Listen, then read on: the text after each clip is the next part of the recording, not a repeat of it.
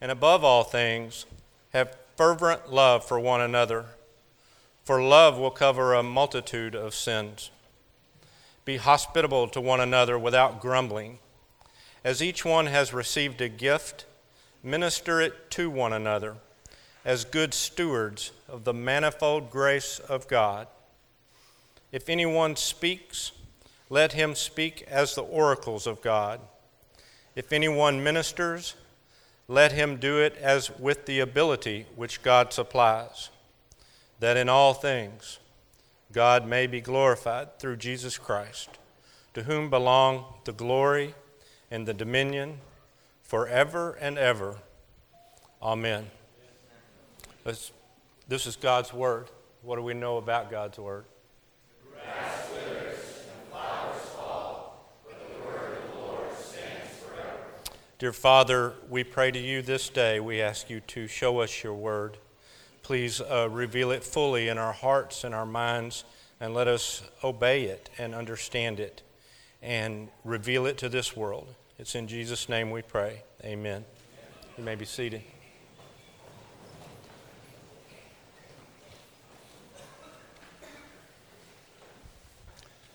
So in 1 Samuel chapter 11, King Saul actually has concern for the people. He wants to know why the people are troubled.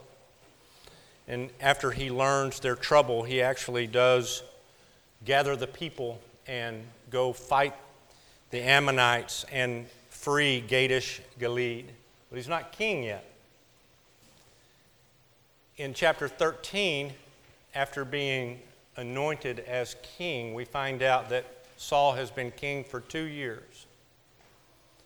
And we find out that he was once in a town called Michmash with 2,000 men, but that he had retreated from Michmash, and now his number was 600.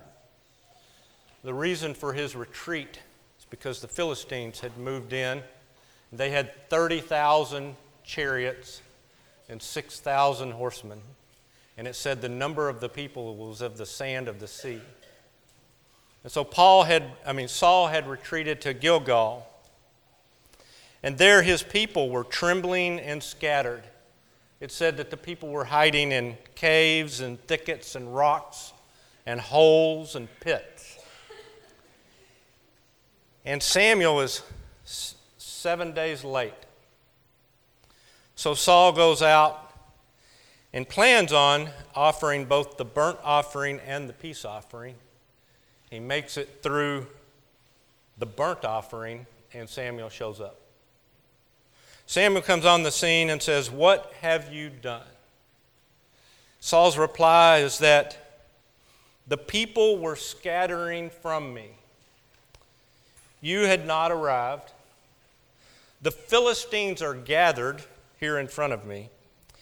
And therefore, I had not made supplication to the Lord. He said, I felt compelled to do so. Turn to 1 Samuel with me a minute and look at verse 13. The question is, what should he have done, and what did he get blamed for?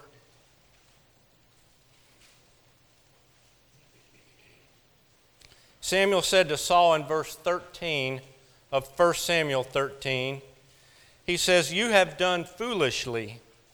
You have not kept the commandment of the Lord your God, which he commanded you. For now the Lord would have established your kingdom over Israel forever, but now your kingdom shall not continue. The Lord has sought for himself a man after his own heart, and the Lord has commanded him to be commander over his people, because you have not kept what the Lord commanded you to do." Then Samuel arose and went up from Gilgal to Gibeah of Benjamin, and Saul numbered the people present with him was about 600 men. So he had not obeyed, but what had he done? Was it indeed the sacrifice? The text never really says it was the sacrifice itself. Saul saw his circumstances. He saw the Philistines at 30,000 plus 6,000. He saw the people who had left him. But what he did not see was his inability to express help to the people. He gave no love to them. He didn't go pull them out of the holes. He gave no leadership. He gave no inspiration. He sought to do a sacrifice. And therefore, all of the things around him that he saw as threatening became not the threatening thing at all. He imploded from within and lost his kingdom. What we have before us today in 1 Peter speaks to us about the same sort of situations that we found. How should have Saul reacted in this situation? How should we react when we see these odds and these sufferings and these things that are around us? How should we then act is what 1 Peter is going to tell us. When you look at 1 Peter, what immediately strikes you is that a lot of the topics and the words that we've gotten used to don't appear in this short passage. In other words, we don't see him addressing the holy, the elect, the anointed, the precious. He's not speaking particularly to wives, husbands, or servants. He's talking more to a universal group of people in this passage. There's no mention of faith, no mention of hope. He's not addressing the pilgrims or sojourners. He doesn't mention them. And he doesn't even mention fiery trials, temptation, suffering. All that we've been talking about on our pathway to this little section of 1 Peter. What is on his mind is, I think, suffering, but it's outside of what he has to talk to him about it. We have to think of suffering as we know they are enduring it. In fact, we think Peter wrote this book in year 60, and perhaps 4 years later, Peter was put to death. And not only Peter, within just a few years of this letter, Peter was put to death by crucifixion. Andrew was crucified. Philip was crucified. Paul was beheaded. All of the 12 were killed. James, the son of Zebedee, was executed by King Agrippa I. Matthew was slain by the sword in Ethiopia. Thomas was run through by a lance in India. Bartholomew was flayed to death in Armenia. James, the son of Alphaeus, was stoned and clubbed in Syria. Thaddeus was killed by arrows in Edessa. Simon the Zealot was attacked by a mob in Persia. And Matthias was burned in Syria. The only one that was spared was John, and he was in exile. It's the beginning, though. It's just the beginning of 250 years of persecution that the church is then going to endure. 10 waves of the Roman Empire. It doesn't end. It goes from 64 to 313, when Constantine becomes the ruler over the whole Roman Empire, is a Christian, and has the Edict of Milan, is when the persecution ends.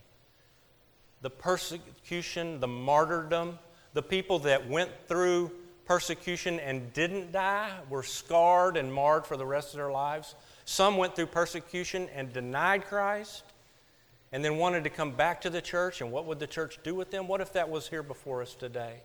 All of this encircles these words that Peter is fixing to tell us. And I believe they're the very words that helped the church endure those 250 years.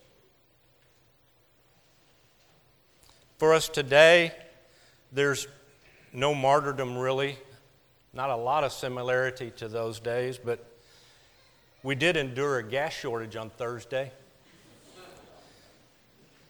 But there was hurricanes, people suffering. There were trials and tribulations in our lives. We know they're there, dealing with one another, our marriages, our families, one another. We have our own 30,000 chariots, 6,000 horsemen that we face.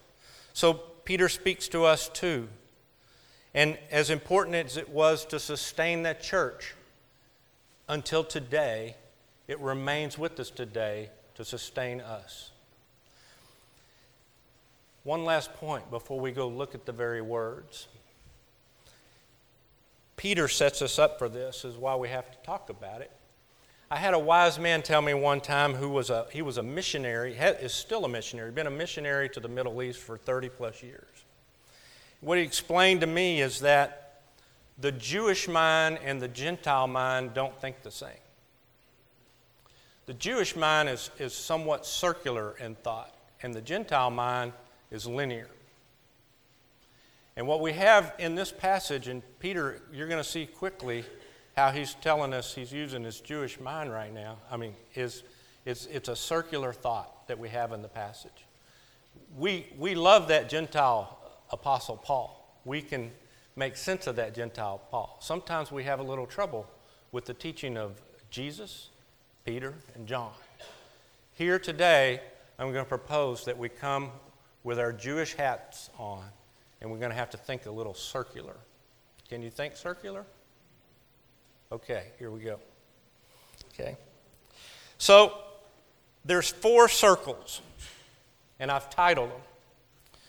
The first circle is the big circle, and I titled it Mind as Your Mind.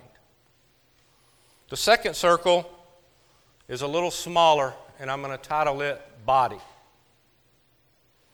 The third circle gets a little smaller yet, and I'm going to title it Heart. And the fourth circle, the smallest of all, I'm going to title it Bullseye. So you can almost picture a target that we're shooting for here. See how Peter sets us up. Verse 7. But the end of all things is at hand. This is not new to his mind. He's talked in chapter 1, he's always wanted to write this to us. Because in chapter 1, he says, you were kept by the power of God for a salvation revealed in the last time. But he hasn't expanded on that thought yet. In chapter 1, he says, you were ordained before the foundation of the world. Christ was manifested in these last times for you. But he hasn't expanded on that thought. And then our pre-sermon mantra, the word of the Lord endures forever, well, that kind of fits into the second half of this circle. Because you look, but at the end of all things is at hand, but jump to verse 11, at the end of verse 11, that in all things God may be glorified through Jesus Christ, to whom belong the glory and the dominion forever and ever. Amen. Well, how can all things be ending, yet something enduring forever and ever? And that's where Peter has said there's a big circle around, or big parentheses, if you'd rather think, around this passage. And it's guarding this passage from everything else. I want you to think right here with me just a moment. All things at hand are coming to end, but Jesus, his dominion, is forever and ever. Amen. Big circle number 1, titled Mind. It's where he wants to get our mind. Yes, things on this earth are temporary. They are going to come to an end. But we can stand securely in the fact that Jesus Christ and his glory and his dominion will last forever. George Washington used to talk with his generals, those that he would say, the invisible hand. They would see wonders on the battlefield, and he would turn to a fellow general and say, the invisible hand. And the other general would respond, the invisible hand indeed. And that's the attitude. That's where he wants your mind today. As we think about your life and how we're going to proceed, how we're going to face these chariots, we need to be aware that there exists the invisible hand who is in control of all things. As we see things drop, as we think unfold, and we think the end is at hand, God is in control. Big circle, number 1. I kept coming to my mind thinking about, I read a lot, the cat in the hat. This is little cat A. This is little cat B. This is little cat C. So we're through with big circle 1. And we're going to big circle. Next circle, little cat circle 2. This titled Body. It begins in the second half of verse 7. Therefore be serious and watchful in your prayers. And picks up again in verse 10. As each one has received a gift, minister it to one another as good stewards of the manifold grace of God. If anyone speaks, let him speak as the oracles of God. If anyone ministers, let him do it as with the ability which God supplies. Pray and minister are a part of this circle, which I've entitled your body, because it's a tool. Your body is a tool used by God for His work. And so this prayer and this ministry is body, the circle body. How's the prayer to be done? It's to be done seriously. That means it should be done with a clear mind. It should be done with a righteous mind, being right-minded. It should be done with a world perspective, a world view that is a biblical worldview, which He's set us up for in His over-encompassing protective circle of our mind. That's the way prayer should be done. It should also be done, what He says is watchful. In 1 Peter 5, we haven't got there yet, in verse 8 it says, be sober, vigilant, because your adversary the devil walks about like a roaring lion, seeking whom he may devour. It's somewhat easy to pray. In fact, it's very common when I pray that I find myself praying for myself or about myself. But it's harder to remember, oh yeah, I've got to pray for others, and to know exactly how those others need prayer. But I thought as I read these verses, and what if your children were outside and it doesn't take long for news to travel in Dallas. What if you got on the internet and they said, instead of a gas shortage, there was a lion roar around in the streets, and your children were out there? How would you couldn't get to them, how would you pray for them? That's the way He wants us to pray for one another. This roaring lion is out there, and He wants you to come to your prayer time with this watchfulness for yourself and for others within the church. Second part of this circle is this ministry circle. Prayer and ministry, a part of this body circle being used by God. First of all, ministry should be done by speaking the oracles of God. Almost all the commentaries I read divided this up, say, hey, there was a speaking ministry, and there's this ministry that's not a speaking, and that is true. But what he's talking about here is as you do ministry, you naturally talk. You have to talk to people. And as you talk to people, speak the oracles of God. It has to be a part of your ministry, and it's set up by this prayer that's led it into it. It's a part of the ministry. And then the ministry is done with the ability that God supplies. And he expands on that. That ability that he supplies is through gifts. God gives us gifts. We always want to acknowledge that everyone has at least one gift. That is true. But I think the normal mode of operation is that each and every one of us have a multitude of gifts that God combines to be used in a special way. Think about it like this. Let's say instead of thinking about gifts, we're talking about the spiritual gift realm. We're talking about the body realm, okay? I have the gift of arms.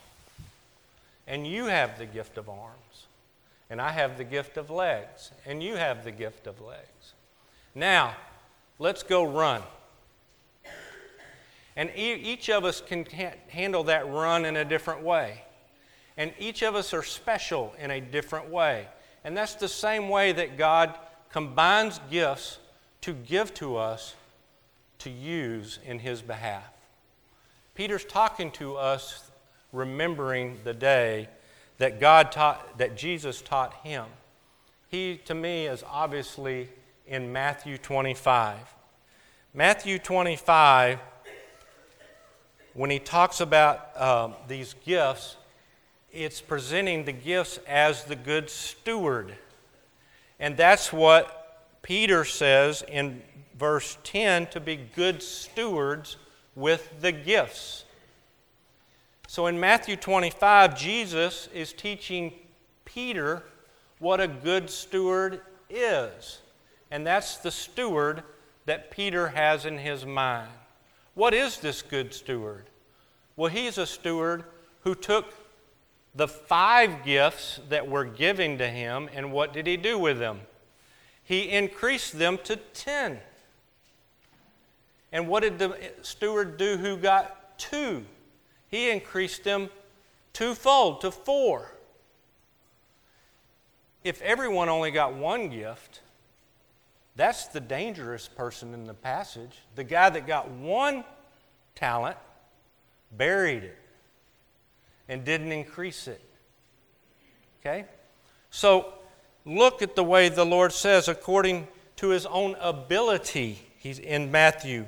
To each one He gave 5 talents, to another 2, to another 1, and to each according to their ability. And he who received the 5 went and traded with them and made another 5 talents. 2 went and gained 2 more, and 1 went and dug in the ground. And after a long time, the Lord of those stewards came back and settled accounts. And what did he say to the 2 who had increased it? Well done, for you were faithful over a few things. To the one who buried it, you wicked and lazy servant.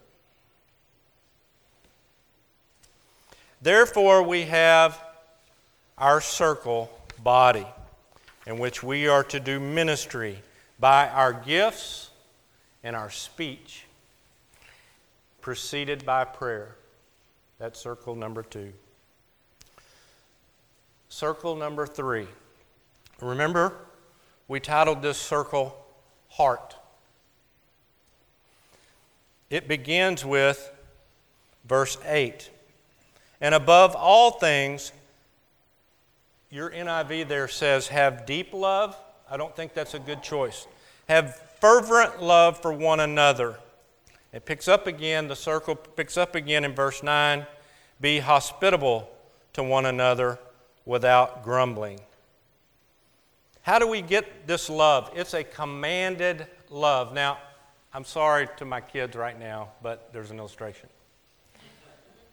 You know when your kids come home and they've got the boyfriend or girlfriend with them? If you say to them, I really like that person, there's no way that relationship's going to happen. If you say, oh, I don't know about that person, look out. Okay?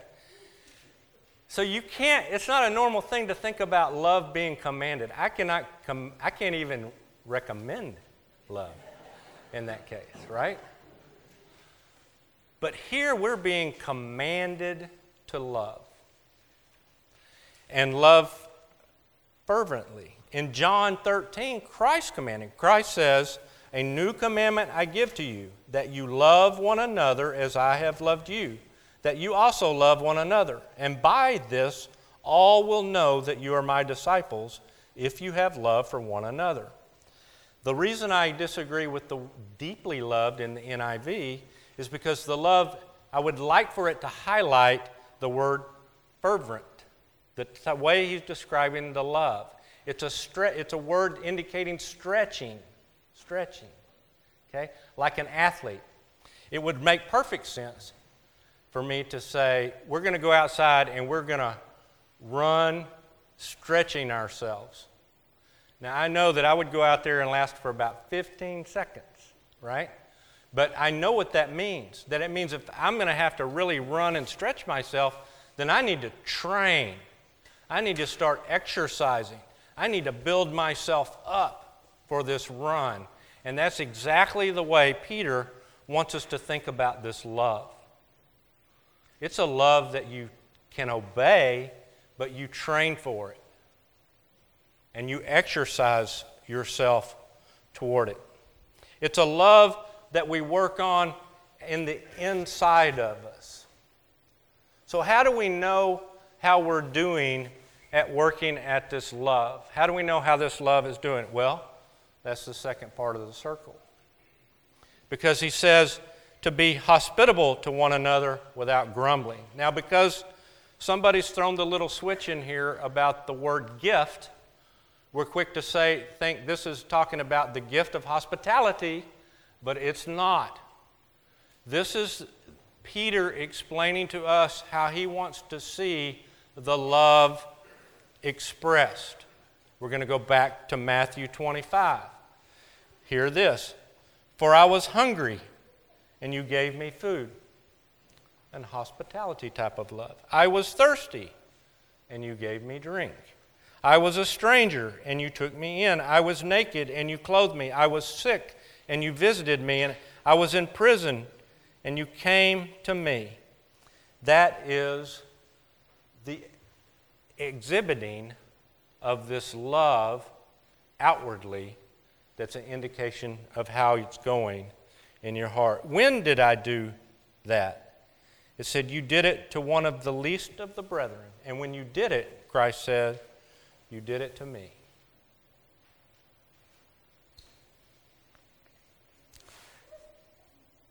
So, he adds another word here. It says, without grumbling.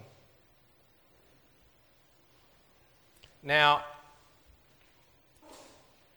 the way I like to picture the grumbling is sort of like when you check your oil on your car, the grumbling's a dipstick. How's that love going? Whoop, there's some grumbling. I've got to do something about that love. Because remember, I'm in training. I'm training my love. And so if you see grumbling, what do? I think you go back to big circle 1. Where am I at? Where's my bearings? Oh, things are ending, yet Jesus is eternal. Go back to little circle 2. Where's my head? And now I'm back in my heart. And then that's the way you work on this love. Hospitality is a perfect way to think and describe that word because it's a risking it. Am I going to, the ministry at the church, am I going to risk leaving my house and come here and stay overnight? Am I going to risk people coming into my house and cooking food for them and having, giving up time with my family? It takes a giving up of yourself to do that type of love. Okay, the bullseye.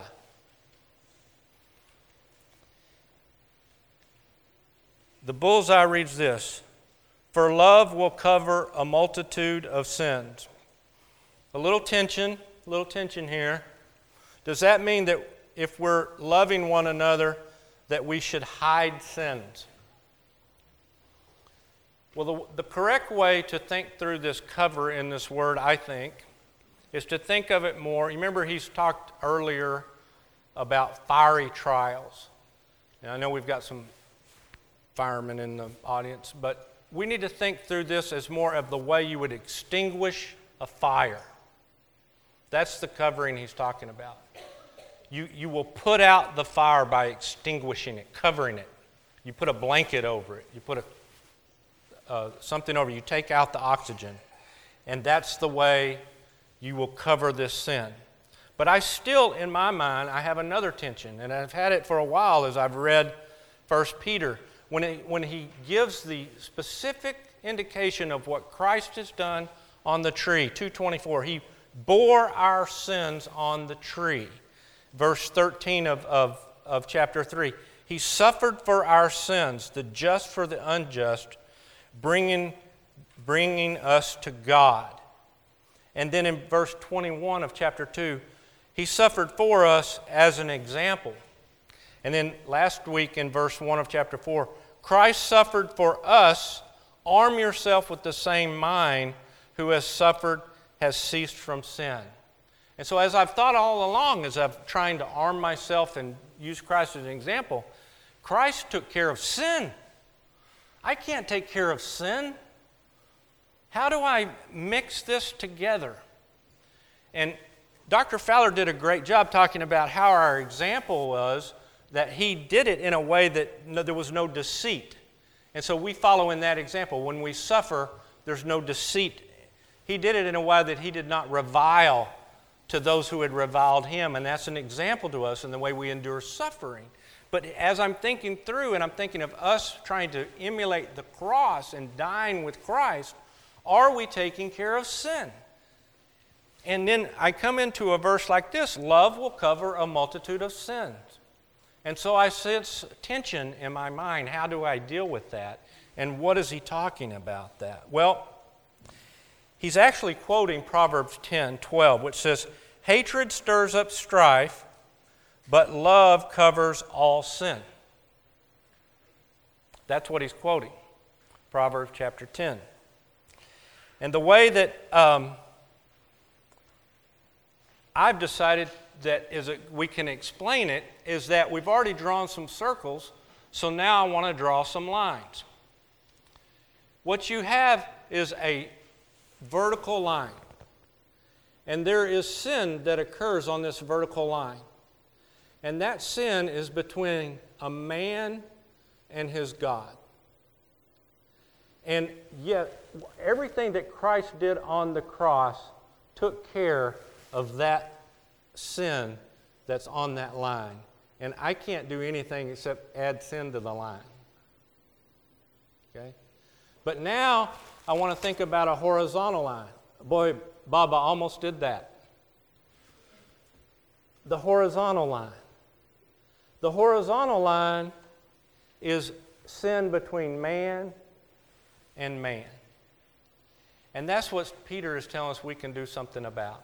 We can take care of things. In fact, we can cover that sin. There's not a sin on that line.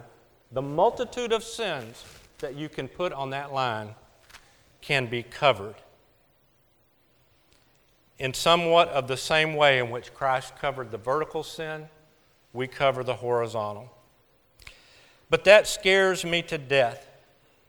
Sin scares me to death. Just this week, I sinned against my brother. You know, I'm thinking about when grumbling, when Mark asked us to pray just a minute ago, I knew I was going to come up here and preach about grumbling, and I forgot to ask forgiveness for grumbling. I mean, I was getting through anger, envy, selfishness, pride, love. I mean, all of those things is where, and I'm going to check the oil stick for grumbling. So, what do I do? How do I find rest? Well, Mark talked a week ago, or couple of weeks ago, about Augustine, and that he didn't know Greek. And that's true. He didn't know Greek. It gets worse than that. He only knew Latin. He used Latin. The Latin Bible he had errors in it. It gets worse than that. The Latin Bible that he had wasn't even complete. Doesn't have everything our Latin Bible has today. It gets worse than that. His Latin Bible had the Apocrypha in it. Yet he had a relationship with God that was so pure and so tender and so wonderful and enormous that God took care of his heart and his thoughts. And so his thoughts were tremendous, and they were also a lot of them. He wrote over 100 books. That's in his ministry time, 3 books a year. He wrote over 300 letters and over almost 600 sermons. It's said that no man can read all of Augustine's books in his lifetime. And God cared enough about him to give him 3 years in the end to go back and read his major works and wrote what he called the retractions to take care of some of his mistakes because he changed over the years. He didn't know Greek, but in the 13th century, his words were translated from Latin to Greek. And then the Greeks had to start dealing with Augustine. In fact, they're still dealing with Augustine. His confessions that he wrote in the year 400 have never gone out of print. And he has this idea about the love that he understood about the God the Father and God the Son and God the Holy Spirit. And I'm trying to memorize this, but I don't have it. I want to get it right for you. But he said, God's love is not a thing. It's a relationship. And that relationship is to be shared and returned in kind. God is perfect. And so his love is perfect. But since he is perfect, the object of his love must also be perfect. So God must love himself. That's a bit Jonathan Edwards. God must love himself. God's concept of himself is Christ. Hebrews 3 says Christ is the brightness of his glory and the exact image of his person. And therefore God loves his Son. But for the love to be perfect, the love must be returned. So the Son loves the Father.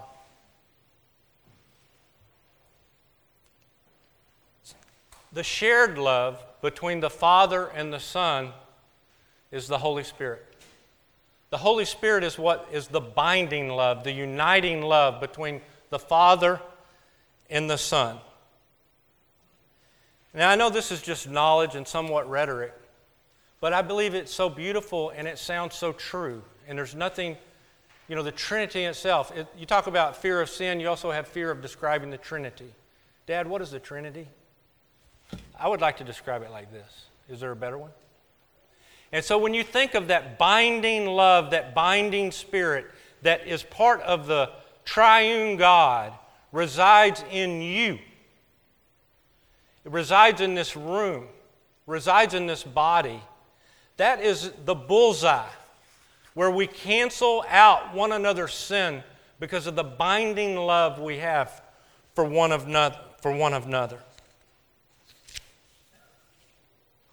You want to hear how the Gentiles said it? Read 1 Corinthians 13. I won't read it for you in the last of time now. But then he'll give you a linear thing that says the same thing and not the same, doesn't use circles. The mind, the body, the heart, the bullseye. It's where Redeemer, Presbyterian, this is how we roll. This ought to be how we roll. This ought to be our M.O. There should be no sins between us. We should not implode. In fact, we should gush forth. This should be the way we express our love to one another and our love to the world. We cannot get the cart before the horse. Saul wanted to go make the sacrifice, but he forgot to love the people. We start here. It's the way the church has made it to the point that we're at. I'm sorry when you ask an engineer, contractor to preach, you get circles and lines. That God be glorified through Jesus Christ, to whom belong the glory and the dominion forever and ever. Amen. Lord, we love you. We ask you to be patient with us as we work on our love for one another and for you. Please give us the multitude of gifts so that we can cancel the multitude of sin between us. Help us, Lord, to be good stewards with those gifts, that we minister to one another through Jesus Christ, who endures forever and ever. Amen.